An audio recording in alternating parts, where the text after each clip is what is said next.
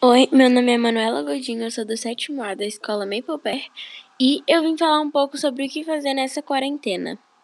Bom, você pode fazer exercícios, você pode ir lá no seu guarda-roupa, pegar algumas peças de roupa e fazer alguns looks para quando essa quarentena acabar e você poder usar eles.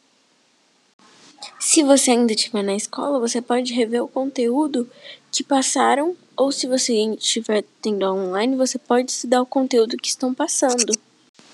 Você pode aprender a cozinhar coisas novas. Bom, e essas foram algumas dicas do que fazer na quarentena. Espero que vocês tenham gostado. Beijos, tchau!